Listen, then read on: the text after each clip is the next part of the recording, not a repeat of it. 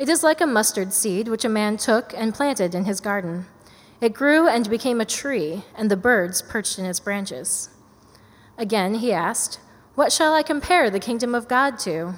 It is like yeast that a woman took and mixed into about 60 pounds of flour until it worked all through the dough." We will skip down to verse 31. At that time, some Pharisees came to Jesus and said to him, "Leave this place and go somewhere else. Herod wants to kill you." He replied, "Go tell that fox, I will keep on driving out demons and healing people today and tomorrow, and on the third day I will reach my goal. In any case, I must press on today and tomorrow and the next day, for surely no prophet can die outside Jerusalem. Jerusalem, Jerusalem, you who kill the prophets and stone those sent to you. How often I have longed to gather your children together, as a hen gathers her chicks under her wings, and you were not willing. Look, your house is left to you desolate.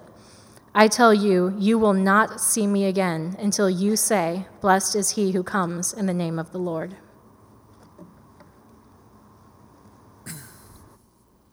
Thanks, Sharon. Hey, everyone. I am a little under the weather, so we're going to have counseling preaching today, if that's okay with you. If you're newer, we are doing the series called Entrusted, which is on the biblical concept of stewardship. Stewardship is kind of an old English word that just means somebody who's been entrusted with something. So the English still call it a trust. So a steward is somebody who has been given a trust, and they need to be faithful with it. That's all it means. You've been given a trust, and you need to be faithful with it. A trust is, by definition, something you don't own, but that's entirely under your authority. Right? You've been entrusted with it. So in Christian terms, everything that you have and your life itself isn't ultimately yours. It's yours in distinction to your neighbors, for example. Like your car is yours and it's not your neighbor's car, right? But in the ultimate sense, to a Christian who knows who they are in Christ, everything ultimately belongs to God, including your own life. God entrusted you with your life. And it is his, and it is entirely under your authority. It's your job to decide what to do with your life. And so for most of this series, I've had this candle burning over there to try to remind us that our lives are not, they're a perishing resource. Either we can use them, we can waste them, but one of the things we can't do is keep them. And so you have to decide every day, knowing that you can't keep your life. Are you going to waste it? Or are you going to use it for what it was entrusted to you for? Does that make sense? Okay. Last week we talked about some of these other parables and passages in Luke chapter 13. And the idea here is that one of the most difficult things as a steward, to be faithful with that which has been entrusted to us, is that we have to stay on course. And that's very difficult for creatures like human beings who lose their focus very easily. Right? Some of you have already stopped focusing on the sermon, for example. It's very easy for human beings to lose their focus. And so therefore, one of the greatest jobs of a steward is to stay focused. And therefore to know what causes us to lose our focus. Right? And so we talked 2 weeks ago about how one of the things that really affects our focus is whether or not we have the right expectations about what it means to be part of the kingdom of God, to be children of a new kingdom, right? And Jesus tells those two parables that the kingdom of God is like a mustard seed. It's like one of the smallest seeds that there is, and it grows up into the biggest tree that's in a garden. So it starts the smallest, so much smaller than anything else, but then it grows much bigger than everything else. He's saying the kingdom of God will be like that. It's going to start with just this Galilean Jewish rabbi person dying, and it's going to grow into the meaning of the universe. And it's all going to happen, right? And then he says, but it's also going to happen in a way that's kind of hidden. It's like a woman who has 60 pounds of dough. That's kind of a lot of dough, right? It's more than the average person will bake in a day, right? And she's kneading in a probably another piece of bread that already has yeast in it. That's the way it was done in the ancient world. I explained that a couple weeks ago. So she can't say, I have 60 pounds of dough, so I'm going to put in X tablespoons of yeast and then just knead it a little bit and that's good. No, she's got to take this little piece of bread that already has yeast in it and break it up and put it in this whole thing of dough, and she has to work it and work it and work it and work it and work it and work it until she believes it's been spread all through the dough, which she can't confirm until the dough either rises or doesn't, right? And the kingdom of God is like that. We live as Christ's children for the kingdom of God. We're kneading the dough of Christian ministry. We're living out our lives as stewards the way we believe Jesus wants us to, and we can't tell if what we're doing is working, right? Now, the woman who makes the bread, she knows it will work, right? Because she's made bread before. But she can't empirically verify it in this loaf of bread until it rises or it doesn't. Does that make sense? And so she does it in faith.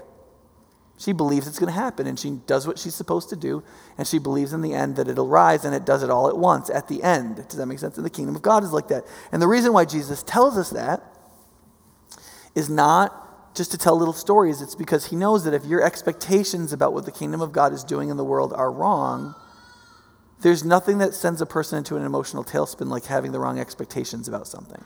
Does that make sense?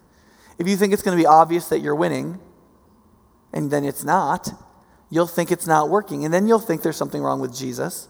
And then your faith will be upset. Your faith will be weakened. You'll wonder if you're going the right way. Does that make sense? And so he tells us those things so that our focus won't get broken. So as stewards, we can stay on course.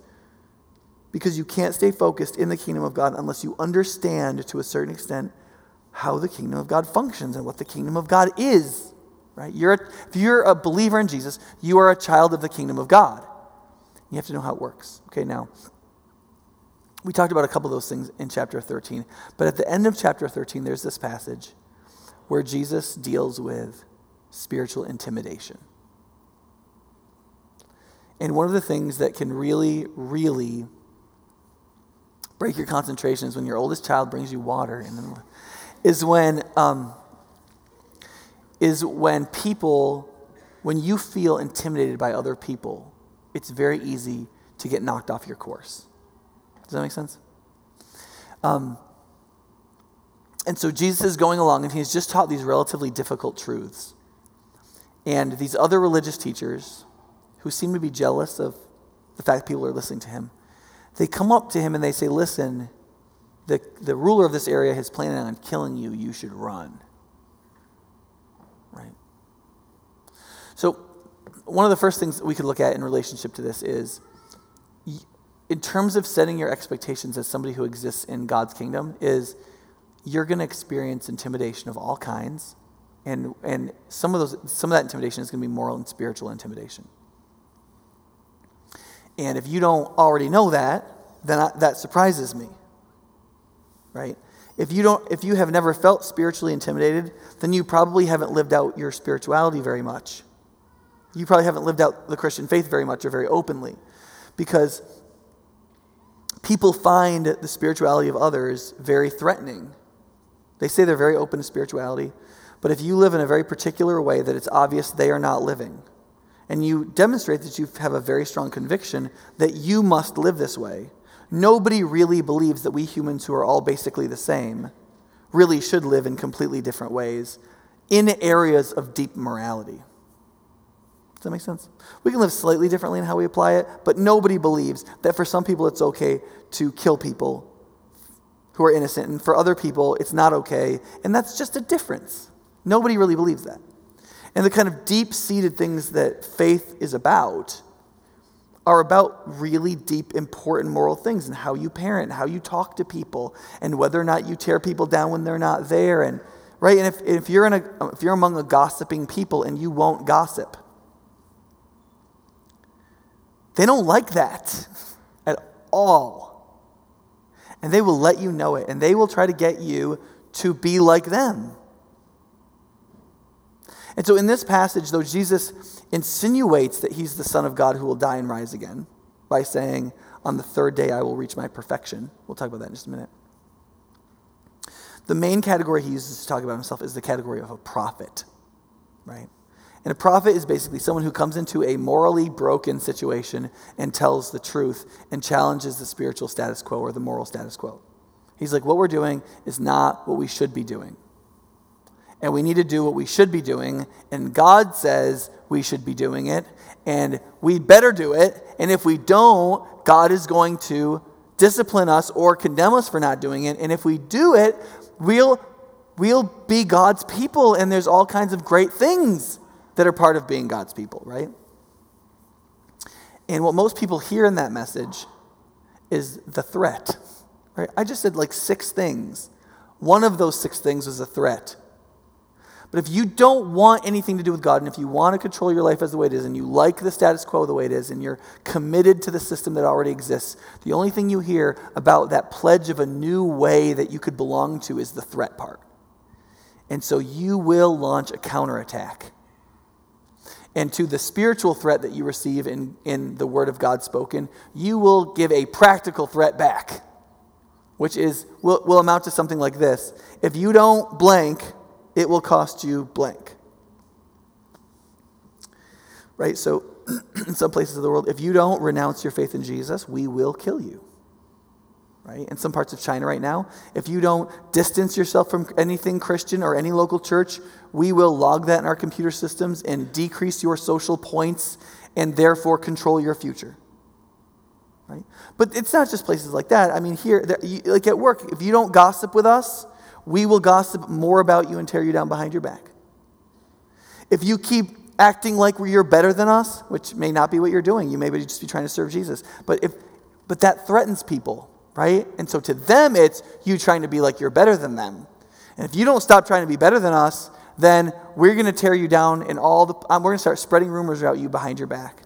If you don't stop openly being a Christian at work, I'm going to use that to say that you're trying to convert people religiously at work, and I'm going to steal your promotion. If you don't stop, I will this.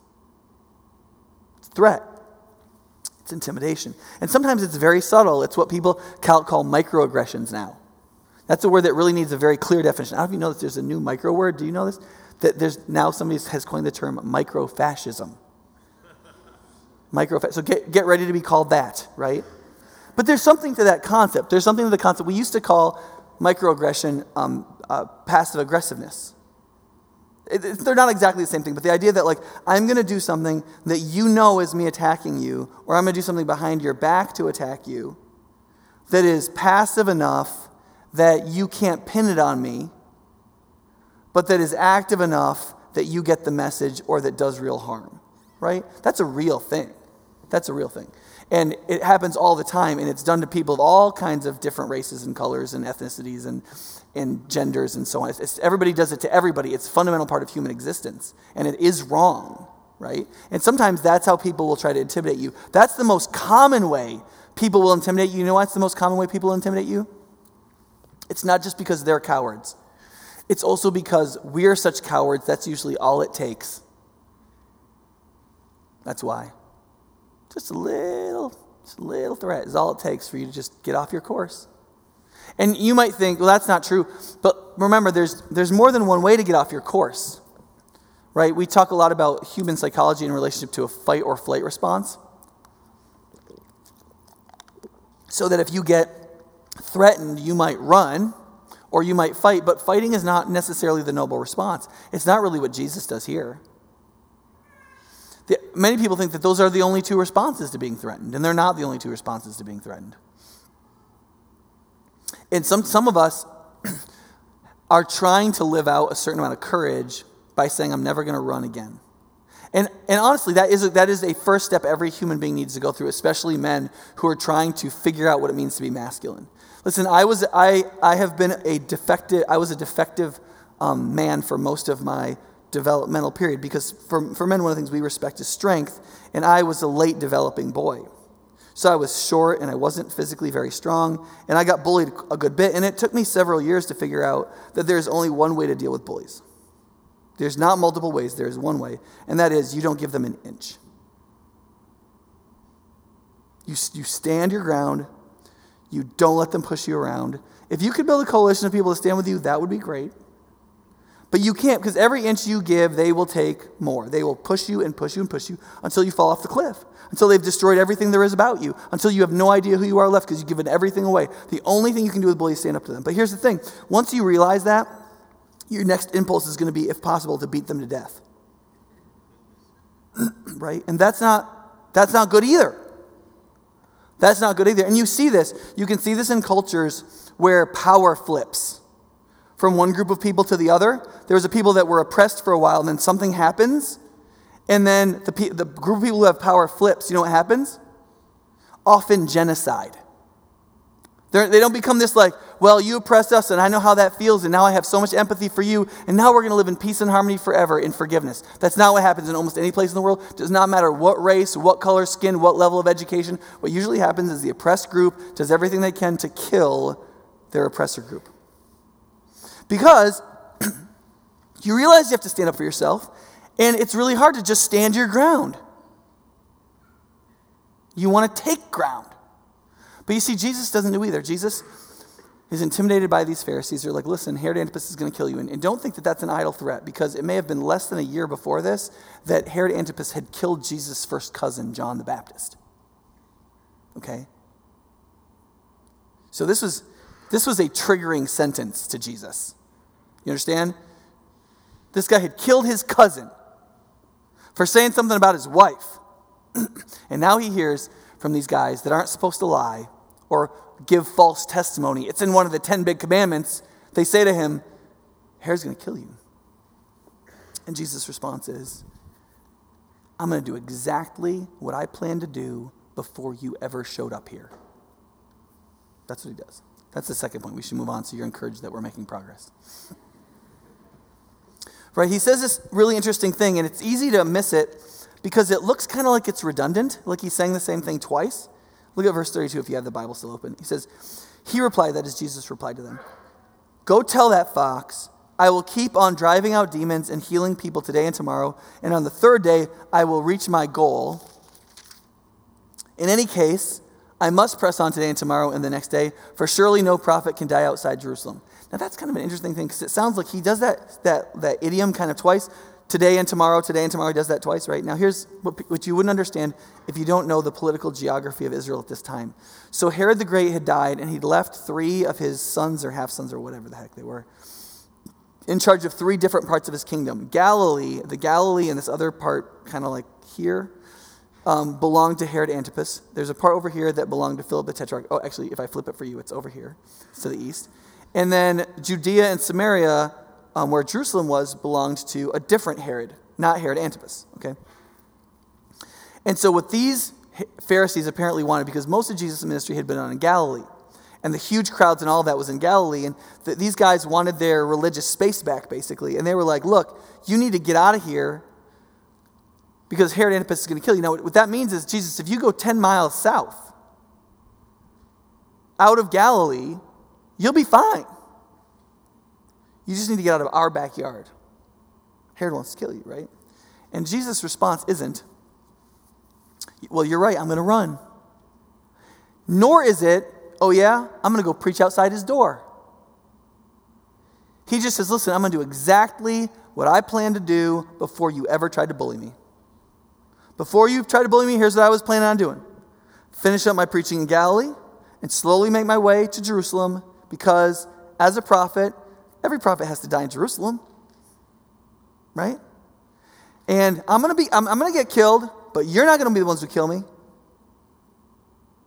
You see, he doesn't change his course at all. He stays on exactly what he was entrusted to do. He doesn't run, and he doesn't fight. He doesn't get manipulated either way. He stays dead on exactly the course he had decided beforehand. You don't want to get pushed around on the basis of what was happening. Good example of this is, think about the last time you had like a really good bad argument with your spouse, if you have a spouse or a friend or somebody who you care about, right? And you wanted to bring something up and you got this big fight with them, right? Here's what often happens. You bring something up, the other person acts defensively, right? And then you do one of 2 things. Either you back down because you don't want to fight, or you fight and try to win.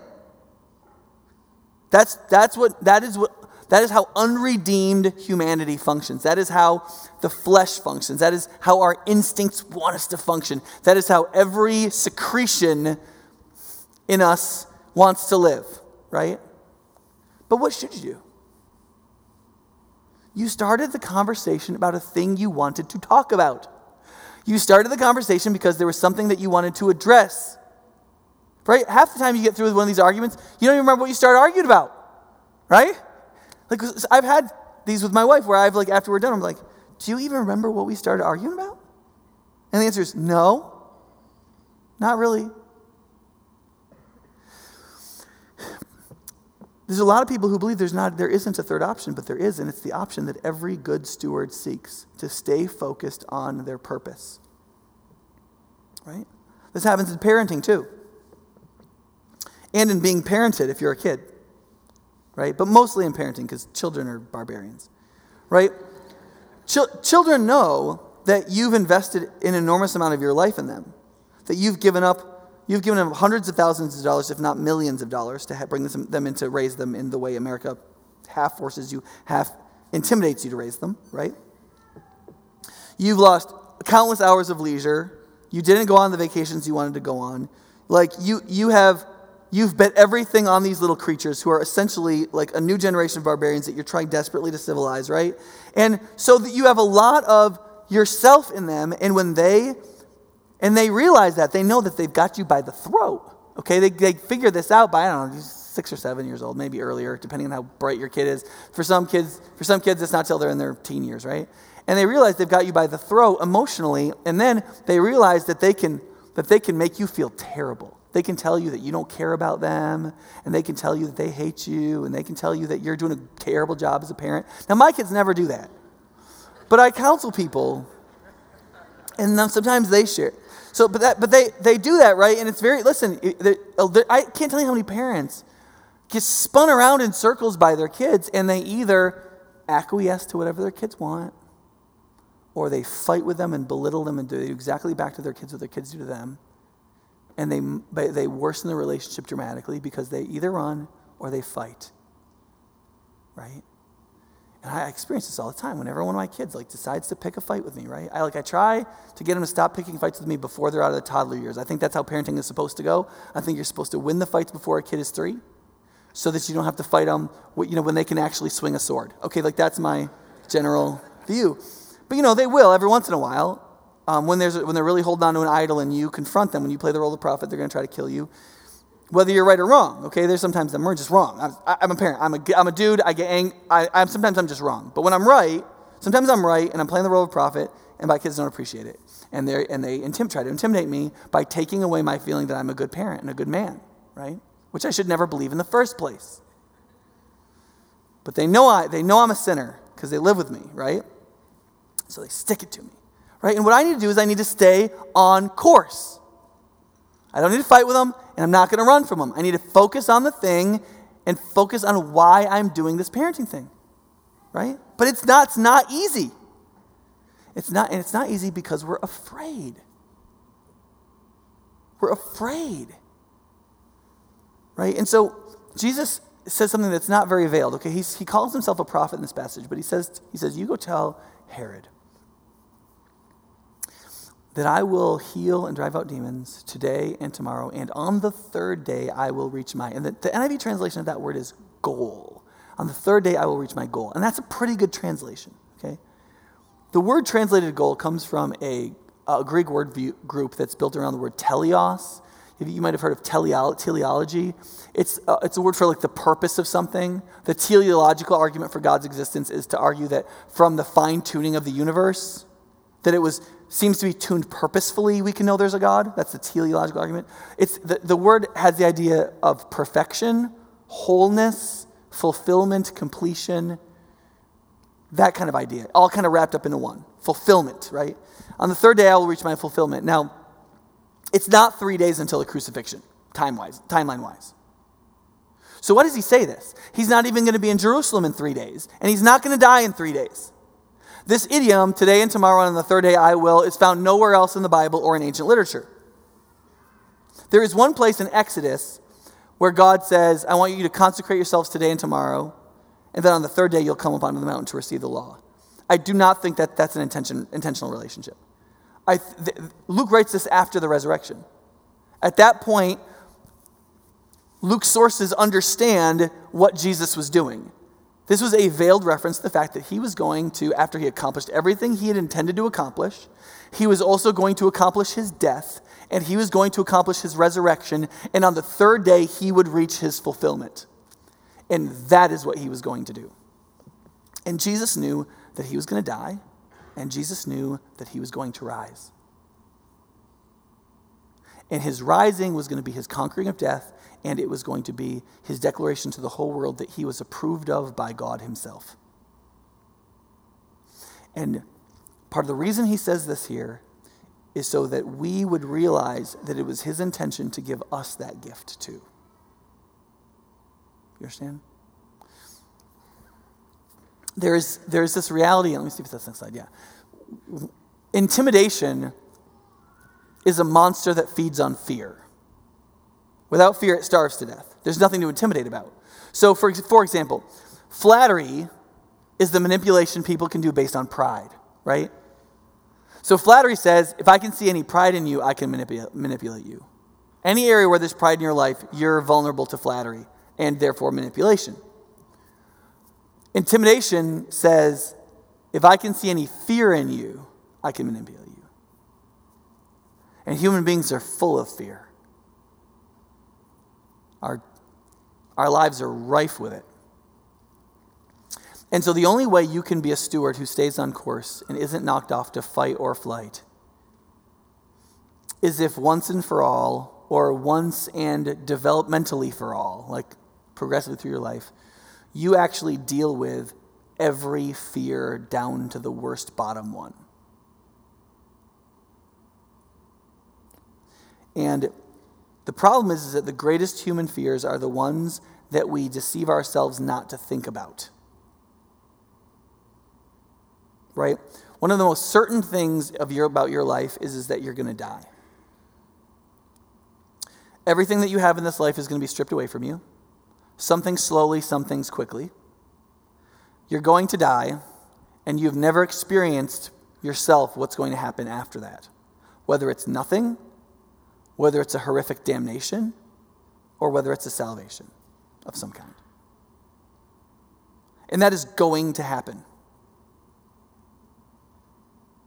And whether you like to believe it or not, it looms over you and controls you, even though it's unspoken, unthought about, untalked about. And it is a chain of slavery that is not always in your conscious mind, but is governing an enormous number of your decisions and reactions. And you see, Jesus is dealing with this intimidation about his life. Okay, this is like, we're going to kill you. And he's like, you're not going to kill me. You're not going to kill me. I'm going to die precisely where I'm supposed to die. And I am going to accomplish precisely what I came to accomplish. And you're not going to stop any of that. And then I will reach my fulfillment. Because Jesus knew ultimately, after all this death stuff had been taken care of, he was going to rise from the dead. The only way you will ever be able to deal with the fear that makes you intimidatable is if you believe at the bottom of your soul and in the depths of the marrow of your bones that you are a child of the resurrection from the dead. That's it. That's it. That's the only comfort Christianity offers. You are a child of the resurrection from the dead. You're going to die. If you belong to Christ, you are a child of the resurrection from the dead. You are going to age. If you're a Christian, you are a child of the resurrection from the dead, born again into unaging lands. You are going to get sick.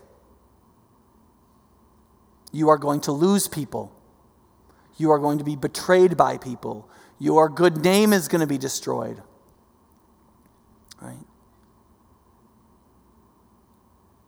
It says in Revelation 3 or 4, one of the churches, it says, To him who overcomes, I will give a stone on it. There will be a new name that only he knows. Right? That is this. If you are a child of the resurrection, you get a resurrection name, which means you will inherit your heavenly reputation. You concerned about losing your good name? You should be. Your reputation in heaven is not the reputation you have now. The reputation you have in heaven is right now being worked like yeast through a dough that no one understands, that will rise in the end and be what it is. Right? Your reputation in heaven will be your true reputation. And that's true about everything you fear. All your belongings are going to be buried under sand. Every one of them. My boat isn't going to make it. God bless the Headwind 5. But it's not going to make it. It's not probably going to make it through the mice this winter. But I have like it says in Hebrews 11, a greater possession. My true possessions are bound up in me being a child, a son of the resurrection. Right? And it's not only my confidence in that, it's not just my hopes being rightly ordered, it's that my fears are rightly ordered. Remember the place where Jesus says, don't be afraid of the person who, after he kills the body, can't do anything more to you, but fear the one who, after he kills the body, can take both body and soul and throw it into hell for eternity. Right? Does he say that? Is he saying that just to be combative? Right? The idea is that you need not just hopes out in front of you, but you need grounded fears. The right fears ground you, right? I always think it's funny when I've read, there was this time in church history where John Wycliffe had translated the Bible into Old English, and the Roman Catholic Church at the time was very upset about that. And so he had died, and so to make a point, they found out where his remains were buried, and they dug them up and burned them at the stake, right? And it's very symbolic, but you're kind of like, dude, you're too late. He's dead. You can't do anything more to him. He's a son of the resurrection, man. He's already in everlasting resurrection life and ageless lands. You do what you want with his bones, but it's over, right? There's a huge difference between that and the one in whose hands your soul is forever, right? And that's a good fear. I remember when I was in high school. I was in high school from 91 to 95, so that's, in the last millennia, right? And it was when culturally we had figured out what AIDS was, but there were no treatments for it yet. Okay, imagine being a teenager in those days. It was still amazing to me how promiscuous my friends were. They're there was an STT that will kill you. It will kill you. There is no treatment. Right? And at that point, I grew up kind of vaguely Roman Catholic, and I knew that if I fathered a child, I was not going to be for aborting that child. I was going to have to raise that child, and I was 16, 17, 18 years old, and I didn't think that was a very good idea, And listen, there is not much stronger in the world than teenage hormones. Right? Certainly than mine. I mean, mine were raging like Godzilla. It was horrible trying to contain the profligacy in my soul. But I'll tell you what, have sex and you might die. Have sex and you may father a child that will completely change your track record for how you think you're going to live out the rest of your life. And that got a hold of me enough, barely enough, but enough so that I didn't expose myself to those dangers. I'm really, really glad for that. I think my wife is really glad for that too. Right? I know now from my own history that if I would have given in to what I wanted to, my wife would have gotten cervical cancer. Sound fun?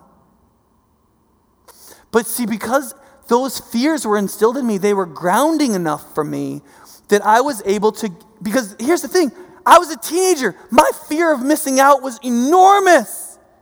My fears of like not living up to my peers' expectations, my fears that I'm not going to be able to drink enough alcohol or do enough stuff with girls to be happy, or like I'm not going to really live in the only moment you're allowed to live because I thought adult life was death. And so I was like, I've got to do this. And I had a lot of fears, and that bigger fear grounded me, right? I also feared the Lord during that time too. And those three fears worked together to just get me through. And like, you need the right hopes and the right fears, and you need them in place, and you need them in place in a very deep way.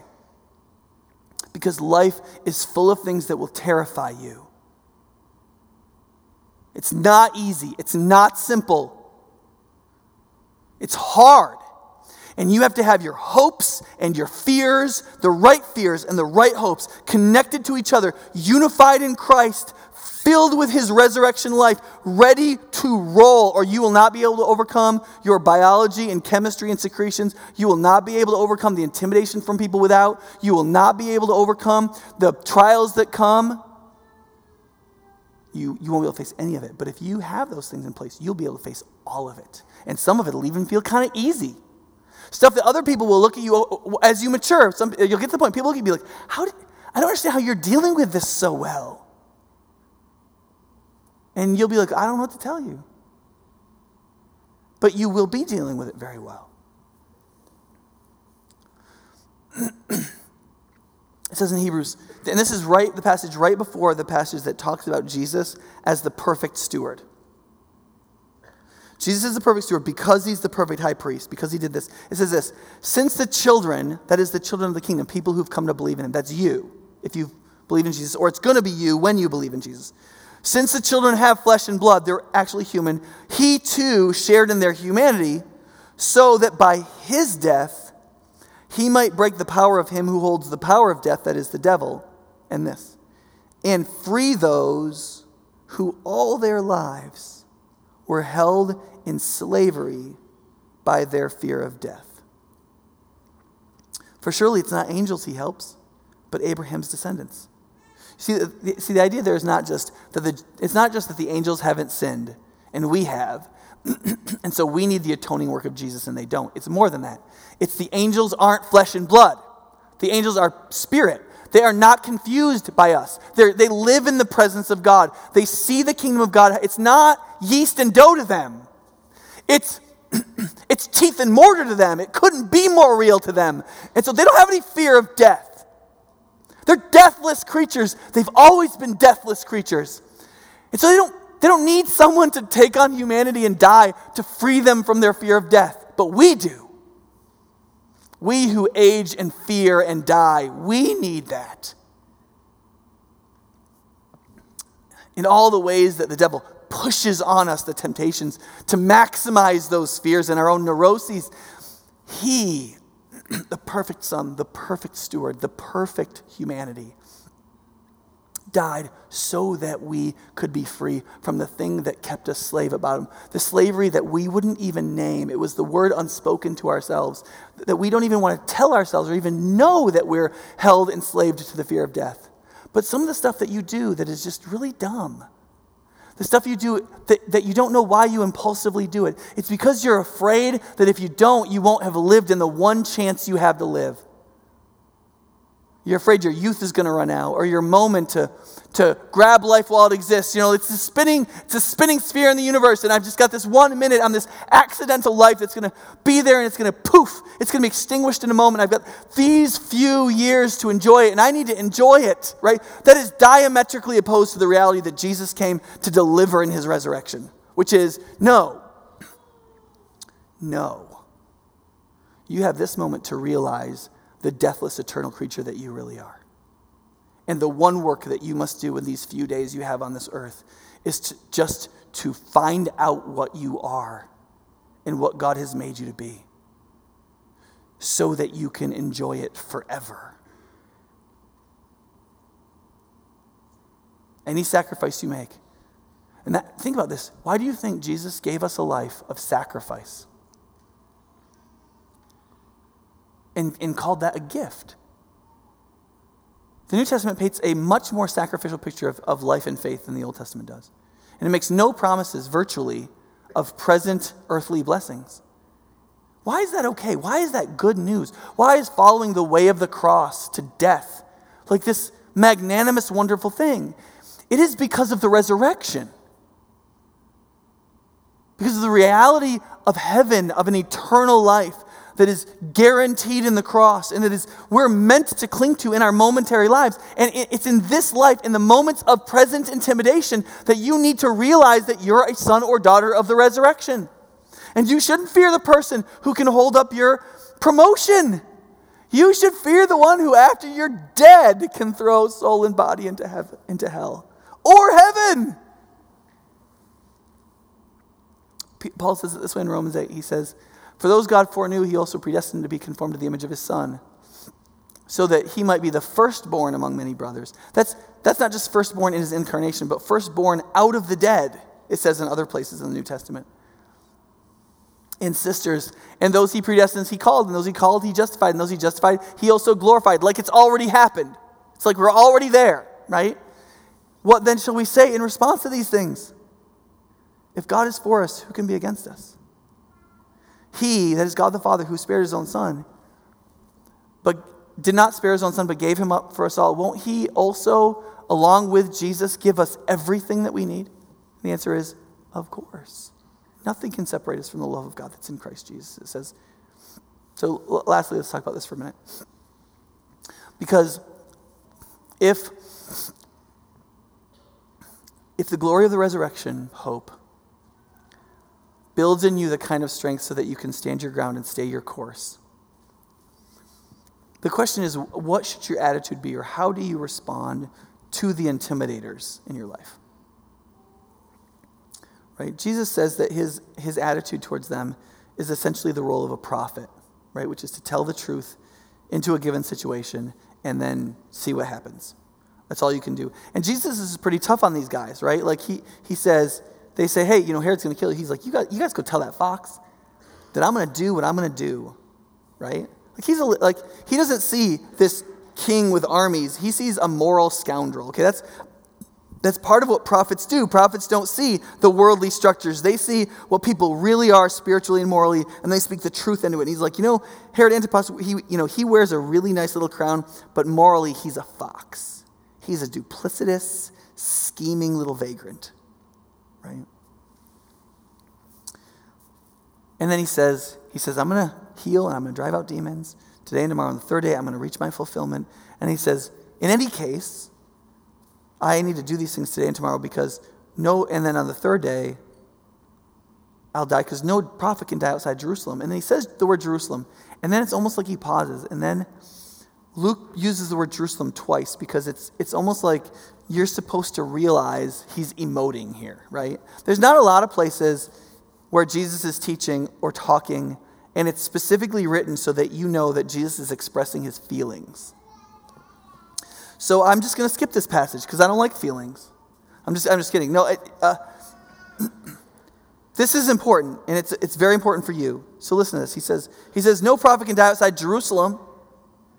And then it's almost like he hears himself say the word Jerusalem. He's not in Jerusalem. He says Jerusalem, and just saying the word, he thinks of the city. And he says, Jerusalem, Jerusalem, you who kill the prophets and stone those sent to you. How often I've longed to gather your children together as a hen gathers her chicks under her wings. And you were not willing. It's a really interesting passage. I remember reading that. I've read that a number of times, and I've always thought that was a beautiful passage about the love of God for all people. I mean, I think that's the reason Luke included that is because he knew that was intended for every human in every generation to hear those words and to know that they belong to that group. That God is like a mother hen who knows that her little chicks are going to freeze to death out there, and everything is sharp out there in the world and wants to eat them, and she's got this fluffy underside. She just wants to tuck you in there where it's warm and fluffy. And I believe in a tough as nails God, but I believe in a God who is as nurturing and gentle as a mother hen, too. I believe in a God that has an absolutely full personality, born in all the temperaments of humanity as we bear the image of God together. Okay? But one of the things I've probably read that passage 100 times.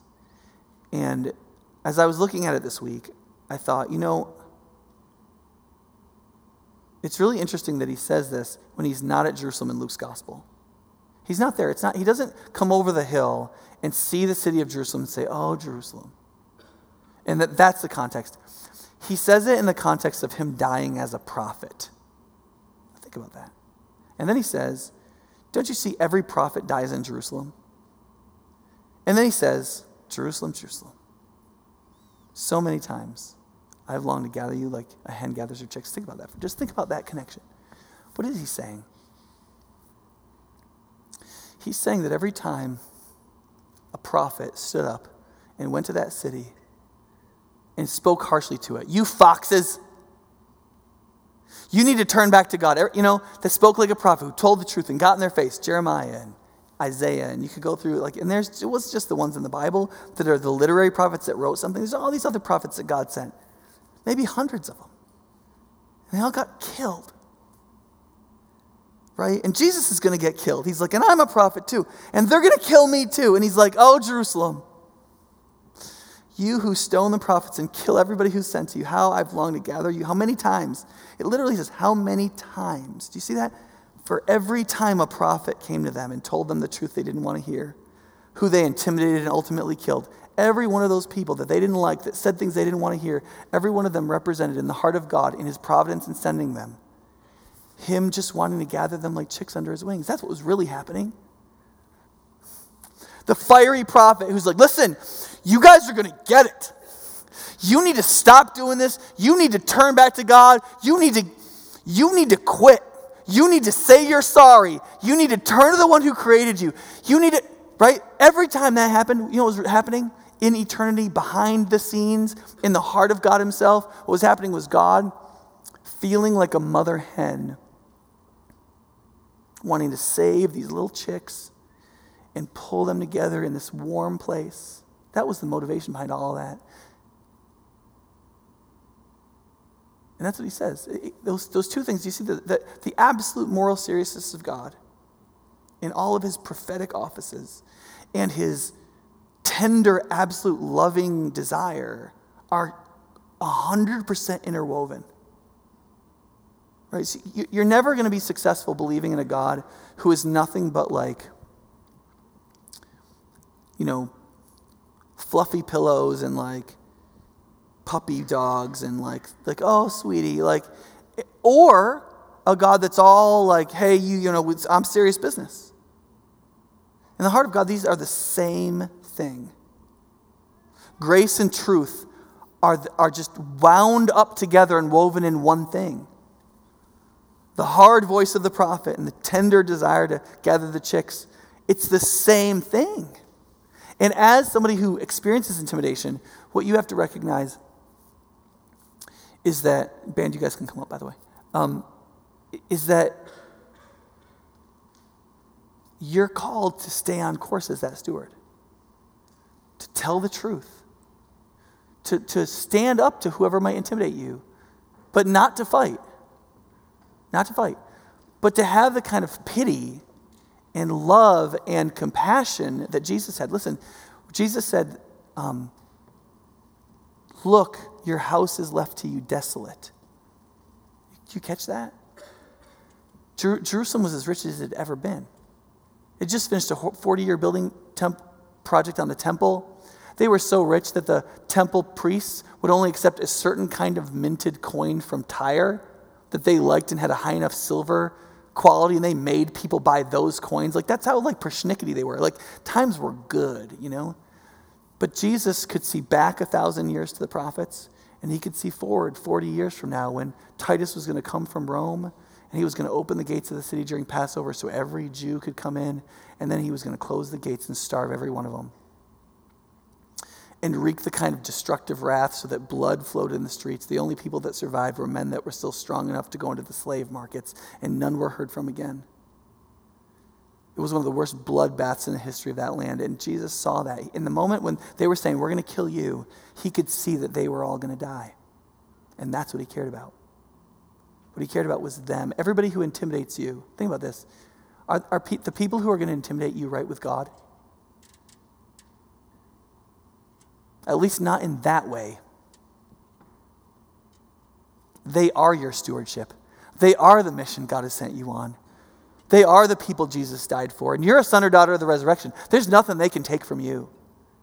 And there's nothing in them to fear more than the one who can throw both body and soul into hell or heaven.